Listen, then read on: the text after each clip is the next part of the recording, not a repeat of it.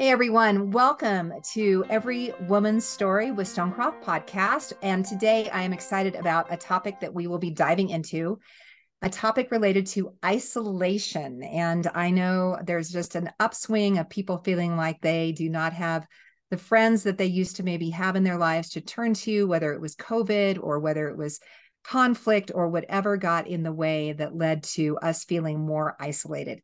And in a second, I'm going to be excited to introduce you to our host. But first, I just want to help those who are new or those who are returning to remember who we are. We are here because we believe that every woman has a seat at Jesus's table. We believe that every person has a story and your story matters. And that as we open up God's story in the Bible, that we actually discover not only more of who God is, but also who we are and what we look like as we live out our story fully alive. So that's what Every Woman's Story with Stonecroft podcast is about. And today we're going to be talking with Suzy Shepherd. She is the founder of Shine, creator of Stonecroft's Where Love Lives outreach experience. And get this, she is mom to a blended tribe of 9. Whoa. She finds great joy in creating experiences for people to know God's love. So, Suzy, welcome. We're glad to have you here. Thanks for having me. I'm excited to be here. Yeah, 9 kids, friend. Wow. I mean, there's a little plus that there's only 2 left at home. So there's that going for me. That might be why you had time to be with us today. So thank you Exactly. very much.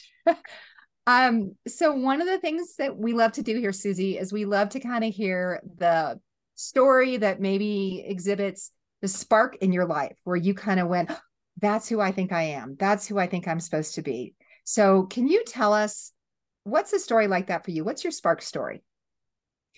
Well, I think that the story that I I would say really kind of pictures me is kind of an unexpected one. And it really isn't necessarily, well, it isn't spiritual at all. I mean, let's just be honest about it. It's not a spiritual story, but it's this beautiful hope that God can take absolutely anybody in their mess and their unpreparedness and really feeling like they don't fit the bill and really use them anyway, use them in spite of themselves. And so this little story happened frequently, actually, but this one particular day, I taught for 9 years. I taught kindergarten and first grade.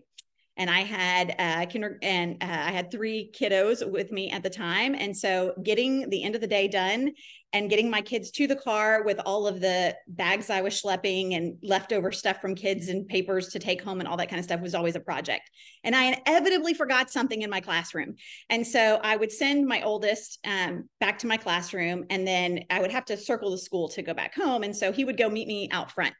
And there's one particular day, this was a pattern. He went and met me went out to the front, and I drove around, and there's a stop sign in front of the school. And every day, this is so sad and so shameful, but it is the truth that God can use anybody. I drove through that stop sign and forgot my child and had to make the loop and come back around and pick him up. And so this one day that really sticks out is he is standing next to my principal, my boss, his principal. And the story came back to me later that he nudged him with his elbow and said, "Hey, watch this," before I went through the stop sign. And he knew it was going to happen because it had happened so many times before. And sure enough, faithful to remember, my 5-year-old in the back seat was saying, "Mom, you forgot him again." But I love that in spite of the ridiculous everyday mess ups that I have, God shows up and, he's faithful to use us at whatever place we bring him. I love that. Well, Suzy, I am the youngest of 8. And I have to tell you, I was forgotten in places more risky and dangerous than in front of the school. So yeah, places that, yeah, you're like, does anybody know I'm here all alone after my little ballet class? And you think those are pre-cell phone days, right? So you're just like, oh, who am I? Where am I? Yes. Is my mom counting to, the full number today, or did she leave off at, 1 minus? So I am, I'm very much relating to that story. I have a feeling that I'm not the only one. So we're going to move on into some more discovery of kind of your story and God's story. And I have the joy of introducing my co-host for this podcast, Elisa Cortez Bast, who is a DED, which I believe stands for Doctorate of Education. I always call her Dr. Bast, but I'm just kind of a future thinker. It's on its Almost. She is the vice president of outreach with Stonecrop. She is a pastor, a professor, a wife, a mom, a mentor, and she believes in passionately pursuing God and people by developing talent, asking strategic questions, and amplifying the good. So, welcome. I think it's been a while since we did our formal introductions. I feel so empowered, Naomi. So it's appropriate then that I get to ask this question. Suzy, thank you for opening up with that story. We literally today had a similar experience with one of our kids, and we got a phone call from the school. So I'm feeling that deeply today. I'm with you in solidarity. But we also just would love to know, like, when you think about what makes you fully alive, like when you are at your best self and you feel like, all cylinders are firing, what does that look like for you? Can you give us an example for our watchers and our listeners of like Suzy fully alive? What does that look like? Yeah.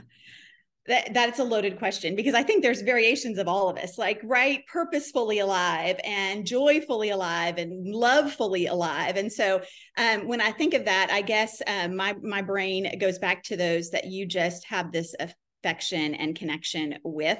And so two memories came to mind. One was a day when I felt fully alive, that I was on a boat with a bunch of friends, and one of my friends didn't bother to tell me that she had never actually been on the open water, much less been rafting before.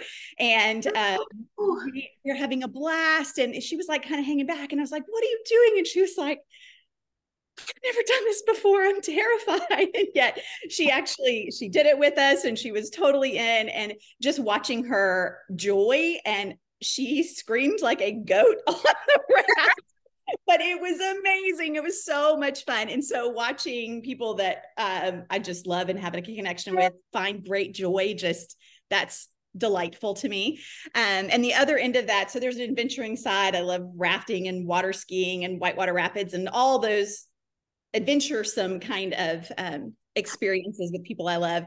But then the other is the more tender conversations. Like one of my very favorite things is, as my kids have aged, it's those conversations that go deep.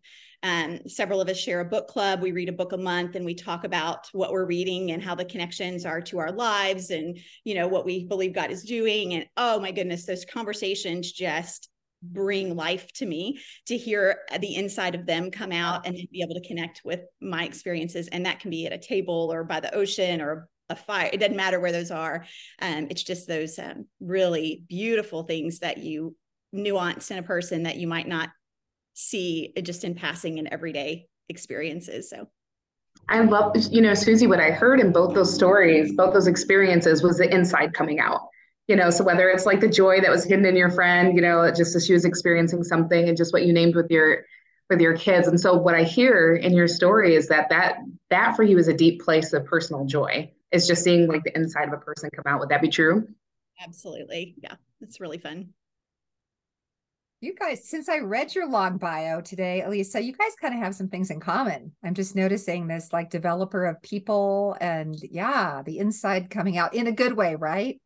Not like not like a horror movie, not like that. Okay. I love it.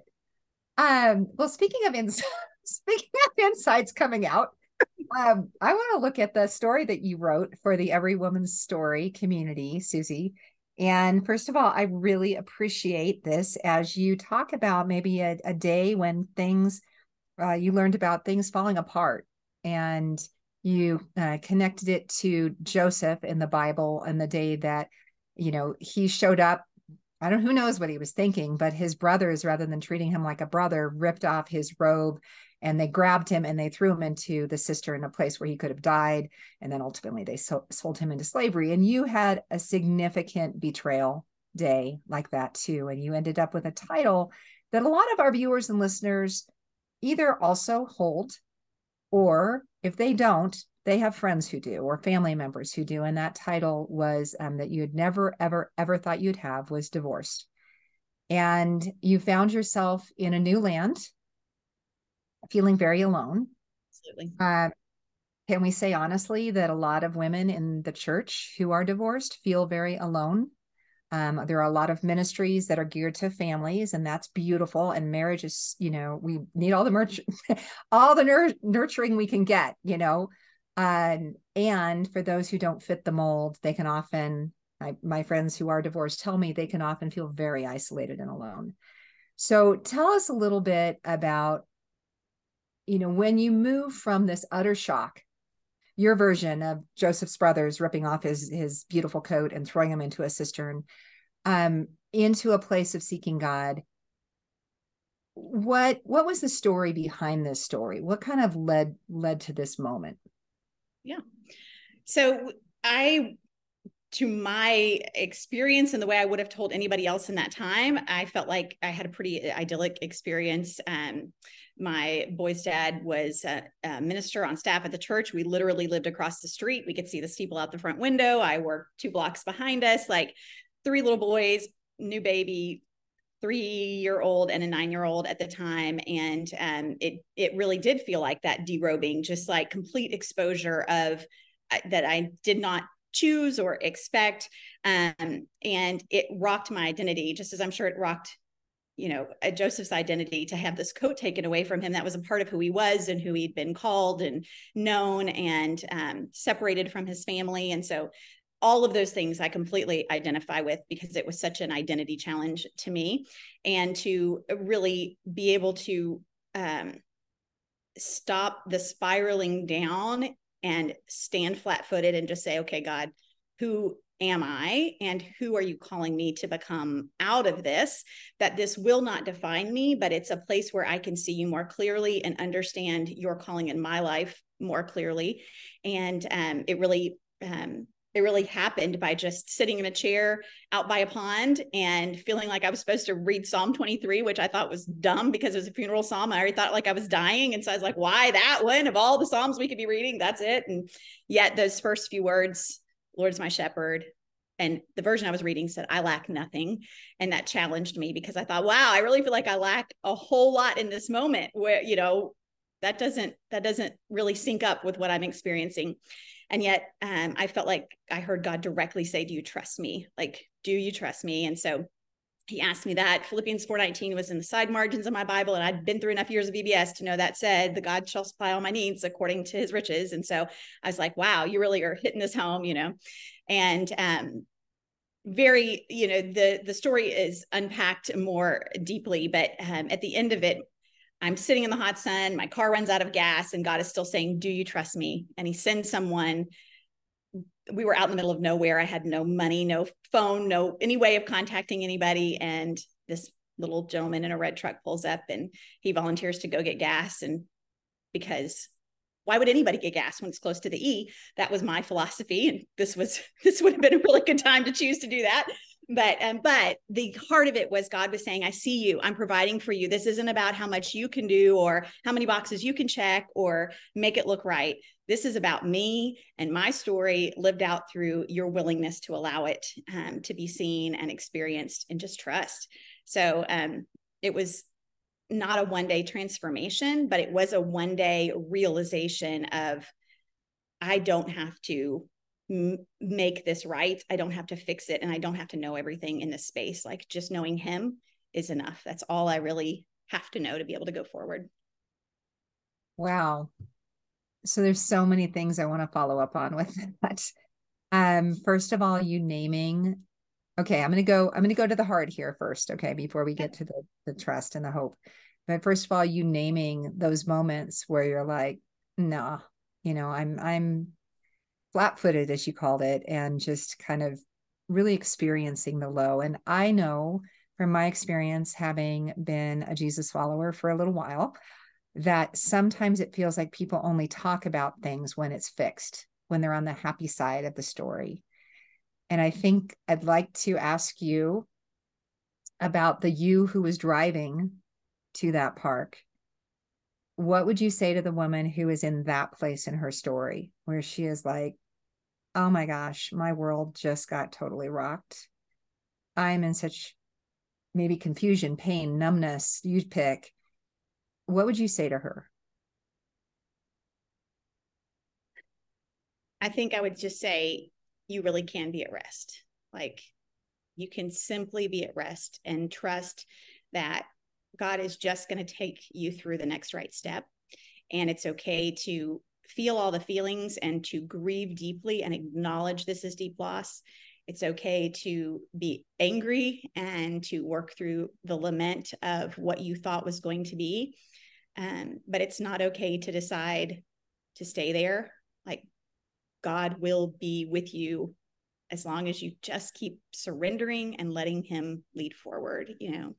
I don't know that I would have heard anybody at that moment, though, to be honest. You know, it was just that grappling of downward spiral, and God was the only one in the pit with me, you know, and he was faithful to stay there. Well, so maybe, sorry, go ahead, Elisa. I know I'm seriously, there's so much I just want to like gently lean into, right? Like follow-up questions. Um, you know, it's been my experience, you know, for women in particular, where their church, when they experience divorce and they're in a church community, that it's almost like a double isolation as they try to figure out, you know, their communities trying to figure out maybe who do they continue to journey with? And, you know, what does that look like? And the sense of isolation when they have to figure out, like, you know, is my community leaving me behind? You know, I mean, I can't even imagine even in close proximity, you know, your house being that close. It's like, how do you find your way back to community? So for women who feel like, you know, the isolation of that pit, like I am alone in this. I know God is with me, but I miss my community. Can you just share a little bit about what that experience was like for you? Yeah. So actually, I think this is helpful for our listeners because we don't talk about it in church circles very often. We like know what to do when a woman has a baby or a loved one passes away. Like, we at least show up with food. And really, the most striking experience for me, as much as I know that my church family loved me from afar, and there's grace because we all don't know until we walk through it, there was an absolute silence. Absolute silence. There's no And casserole for divorce, right? There's no casserole, no meal train. You know what I mean? Like that's what I hear. That there's no casserole. There should be something. I mean, cake or something. Some kind of train should show up. But that was deafening to me, and it also ended up leading into the ways that God has led me forward now. But I do want to pull back on that a little bit, because he was on staff and I didn't even hear from staff. Like, I heard from no one. And so, but God called me to stay at the church. Like, that was a very clear, teach your boys, this is a man's decision and not a God characteristic. And he called me to stay at the church. And yet, because of the silence, I had to figure out, okay, well, now what? And the ministry that the singles was contained in was literally a different building than all of the married.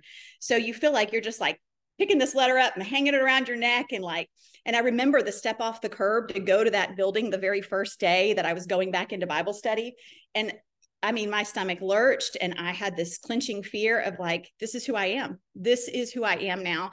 And yet I knew that that was the enemy just pushing against. And it was really a willing to step off the curb and walk across the 20 yards to the door of the singles ministry and walk inside. And I did find a pathway into community by that choice. And for women who are listening,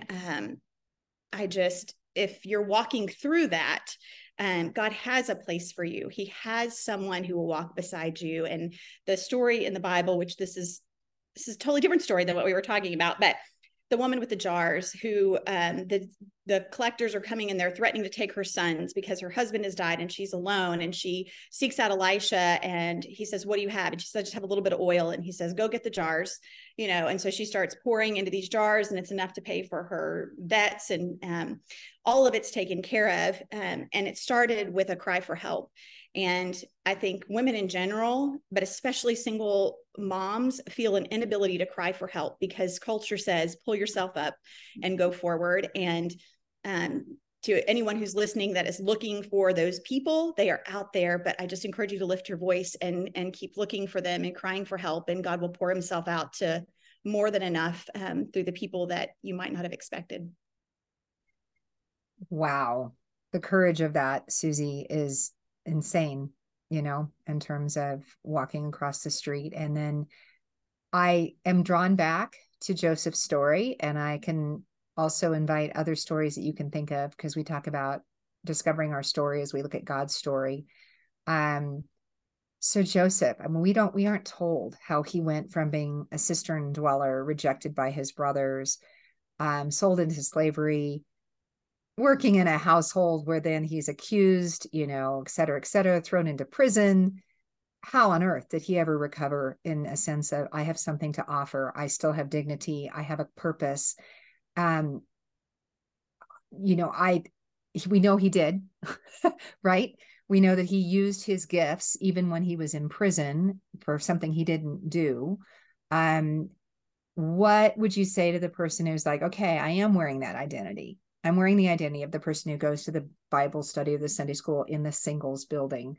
It makes me think, of course, of the Scarlet Letter that most of us were forced to read in high school, with the Hester Prynne and the A for adulteress, but that this is D for divorced. And we don't know Joseph's journey, but when you think about the things maybe in the Bible that led you to trust God, that he could do a journey like that with you, what were some of those things? I mean, you talked about Psalm 23, but before that, you knew God's character in part through the Bible. So yeah, what led you there?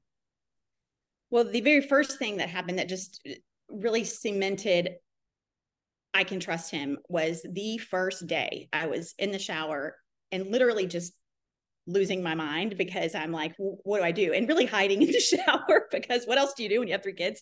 And just crying out to God, how do I raise 3 boys? I'm not their dad. I can't be their dad. Like this, how do I do this? And literally got out, opened my Bible, and Isaiah 54, I believe it's 10, might be verse 11, but it says, all your sons, and I had 3 boys at the time, will be taught by the Lord, and great will be your children's peace. And so I hung that in my car, in my refrigerator, in my school desk. And that was such a touchstone for me. And it started with simply opening my Bible, just opening it and doing that over and over again. But that was such a specific, I don't camp out in Isaiah either. Like that's not something I usually go to for solace. And here I am in Isaiah 54. And yet that was so personal to me. And so I would point women back to the word and to worship, seeking first, and God will answer you. And then often the tangible help will come from a community that you are willing to seek, that are his body. Wow. Well, that brings us to a verse that you care a lot about. And we like to end our time in kind of allowing people to pause, rest, rejuvenate, learn from God's living word. And so I'll read it the first time, but then Elisa is going to guide us into really reflecting on what we call Lectio Divina on this verse. But the verse reads very much like that story you just said, Suzy, 2 Corinthians 4, 7-8.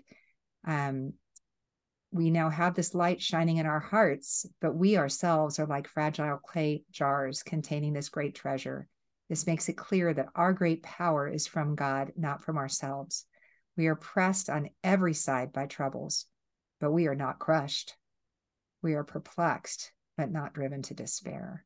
So when you just talked about the verse God gave you the day after you learned about your husband or ex-husband, what a great example of that verse. Sure. Encourages me right now. We always have something, even if it's not the huge thing, that can make us feel crushed in some way. So, Elisa. Yes. So for those that have been journeying for us for a while, we just invite you to just quiet yourself and distill yourself wherever you might find yourself, in your car, whatever that might be, and just hear these words from 2 Corinthians 4, 7 and 8. We now have this light shining in our hearts, but we ourselves are like fragile clay jars containing this great treasure. This makes it clear that our great power is from God, not from ourselves. We are pressed on every side by troubles, but we are not crushed. We are perplexed, but not driven to despair. I will read this passage again, but this time from the Message translation. If you only look at us, you might well miss the brightness. We carry this precious message around in the unadorned clay pots of our ordinary lives. That's to prevent anyone from confusing God's incomparable power with us. As it is, there's not much chance of that. You know for yourselves that we're not much to look at. We've been surrounded and battered by troubles, but we're not demoralized. We're not sure what to do, but we know that God knows what to do. We've been spiritually terrorized, but God hasn't left our side. We've been thrown down, but we haven't broken.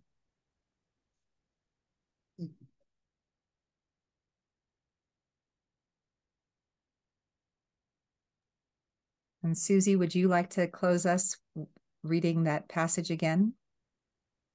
We now have this light shining in our hearts, but we ourselves are like fragile clay jars containing this great treasure. This makes it clear that our great power is from God, not from ourselves. We are pressed on every side by troubles, but we are not crushed. We are driven, we are perplexed, but are not driven to despair. Amen. The word of the Lord. So, Suzy, thank you for opening up a story about isolation today, and more than that, about God finding us, even when other people aren't seeking us out, and maybe they're not finding us.